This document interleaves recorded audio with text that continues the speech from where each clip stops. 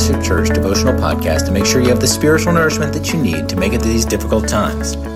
On Wednesdays, we're studying the book of Ecclesiastes, and as we've noted, the theme of this book is Solomon's pursuit of meaning in life through everything under the sun. That is, in all things apart from the Lord and his divine revelation, only to find it all vanity or meaningless. Even apart from God, there's wisdom from this world that does have benefits that should not be ignored. Today, we're going to look at some of those benefits, but also see some of its limitations. Our passage today comes from Ecclesiastes chapter 8, starting with the first 9 verses. Let's go to the scripture. Verse 1, Who is like the wise, and who knows an interpretation of a thing? A man's wisdom makes his face shine, and the hardness of his face is changed. I say, keep the king's command, because of God's oath to him. Be not hasty to go from his presence. Do not take your stand in an evil cause, for he does whatever he pleases. For the word of the king is supreme, and who may say to him, What are you doing? Whoever keeps a command will know no evil thing, and the wise heart will know the proper time and the just way. For there is a time and a way for everything.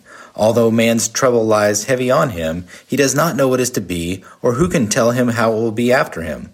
No man has the power to retain the spirit, or power over the day of death. There is no discharge from war, nor will wickedness deliver those who are given to it. All this I have observed while applying my heart to all that is done under the sun, when man had power over man to his hurt. Verse 1 says, Who is like the wise, and who knows an interpretation of a thing? While we may not be able to know the future, God has given us the ability to see patterns and know seasons, and to be able to prepare accordingly. Most of us Floridians know to crank up our generators in the spring and stock up on gasoline when we see a hurricane approaching. Recently, we've seen the practical wisdom of basic hygiene and other common sense health practices to prevent the spread of COVID. Verses 2 through 5 show the benefit of submission to governing authorities. Generally, life tends to go smoother when we don't revolt or dispute with authority.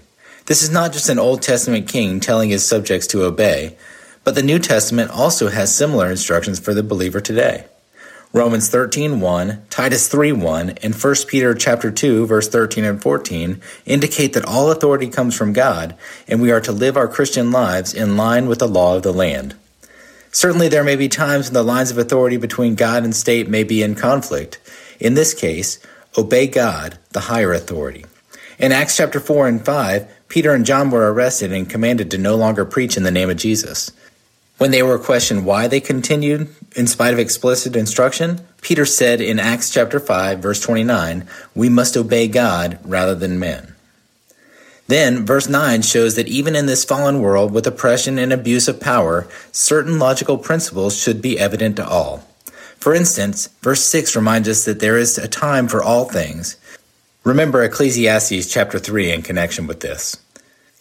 Verses 7 and 8 show us that no one knows the future, let alone how long they are going to live. Verse 8 says, wickedness will not deliver those given to it. What does this mean? This is what the non-believer may call karma, but what the Bible teaches as the law of sowing and reaping. Galatians 6:7 says, do not be deceived, God will not be mocked. As a man sows, that shall he reap. But what about some of the limitations? One limitation is that human wisdom cannot understand what appears to be a lack of consequences. Look at verses 10 and 11. Then when I saw the wicked buried, they used to go in and out of the holy place, and they were praised in the city where they had done such things. This also is vanity. Because the sentence against an evil deed is not executed speedily, the heart of children of men is fully set to do evil.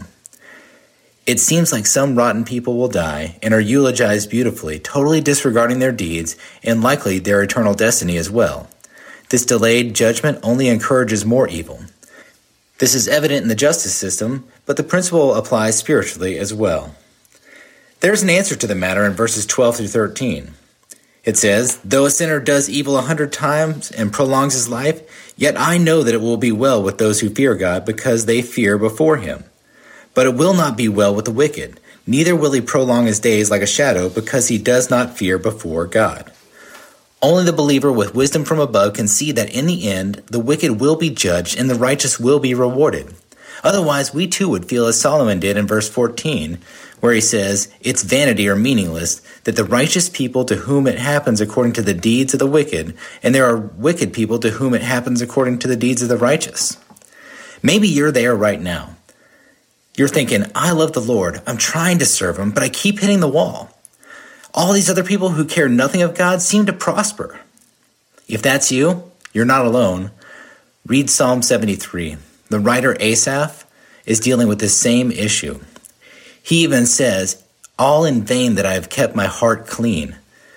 But then he enters the sanctuary of God and considers their end. Only then can he see that it is good to be near to God and have the Lord as his refuge.